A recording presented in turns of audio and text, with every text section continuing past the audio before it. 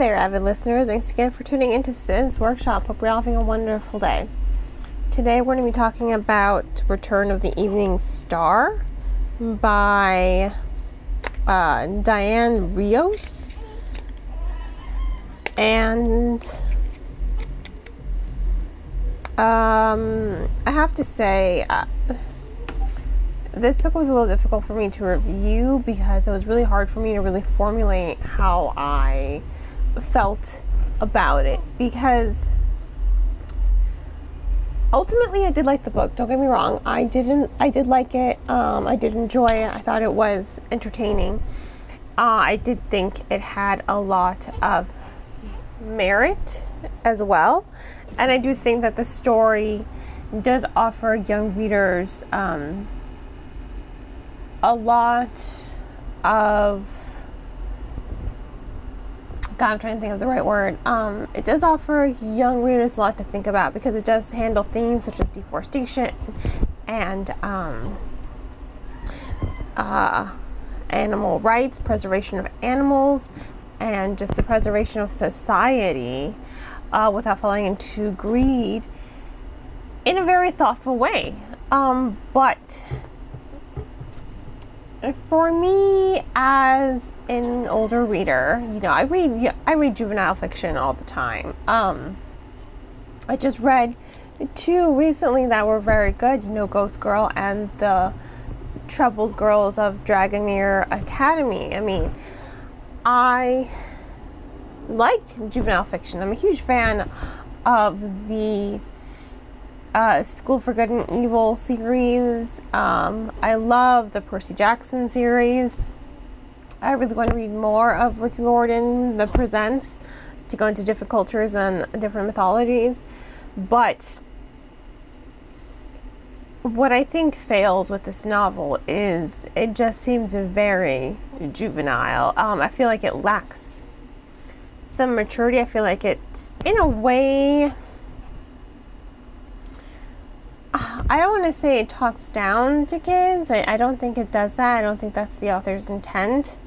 But for me, as a older reader reading this, I feel like it was just one-dimensional. I feel as if the characters were one-dimensional, and the narrative, the dialogue, it was very chunky, the dialogue, especially because we're not just in Chloe's perspective. She's our main protagonist, right? We do switch to other protagonists. We are Silas Stargazer, the artist. We even get her uncle's perspective at one time, which I didn't really feel was necessary for the overall progression of the plot. It was just kind of like filler for me. You get the mouse's perspective. I mean, there are talking animals in this book, and I liked the talking animal aspect. I thought it was very reminiscent of C.S. Lewis, the Chronicles of Narnia series. So I liked bits and pieces of the novel. I really did. And ultimately I did enjoy it. But as I was reading it, it just felt a lot of the time like it was talking not down. It lacked maturity. It lacked depth as far as the characterization was going. And I think that was very detrimental to my overall enjoyment of the story, because it was just sort of wishy-washy. I get it. It's a book for kids. But you can write books for kids and still have a lot of emotional depth. I think we're in the stage in our life where we can be more honest with children nowadays. We don't really have to sugarcoat anything. We don't have to kind of present everything like it's perfect. I think nowadays we can actually be more honest with our children as they get older, as they mature, about how difficult life can be at times, so that's where I fell in the overall narrative. And it was just very hard for me to get into. I read the first book. This is a book 1 of 2. I read the first book. I liked the first book. But I feel like as well, like this one was a little too rushed. It was a little too condensed.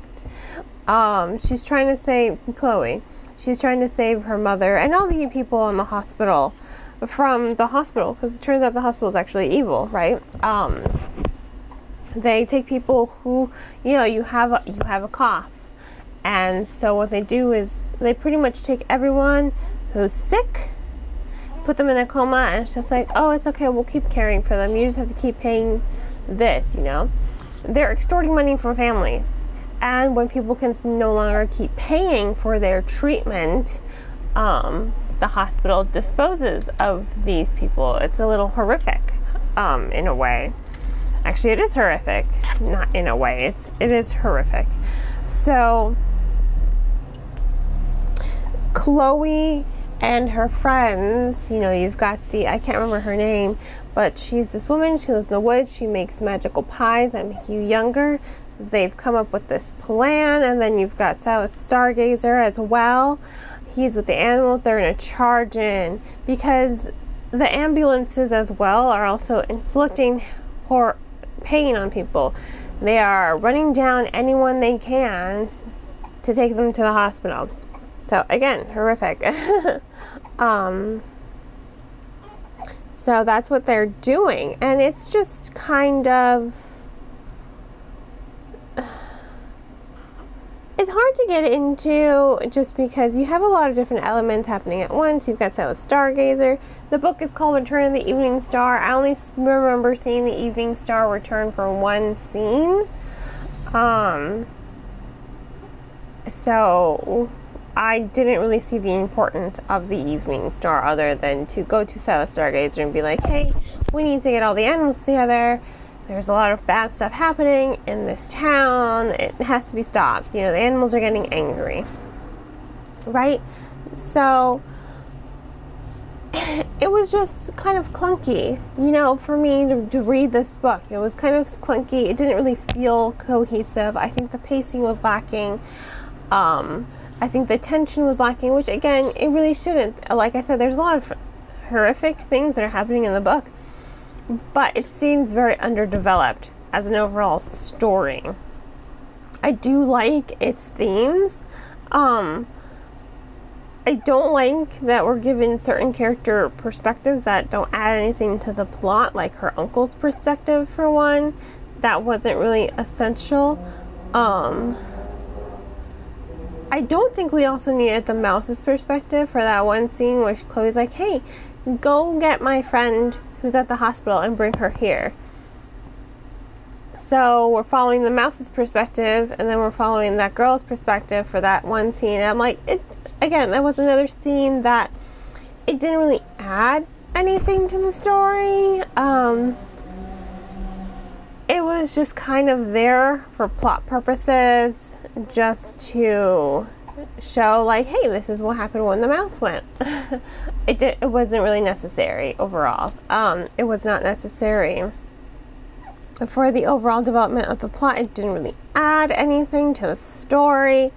And I feel like when authors do that, and this is a pet peeve of mine, I will admit that, when authors do that, they just kind of insert perspectives for a one-time thing, and it doesn't really add anything other than to show, hey, this is what's going on outside of our main protagonist's perspective, so this is what I want to show you.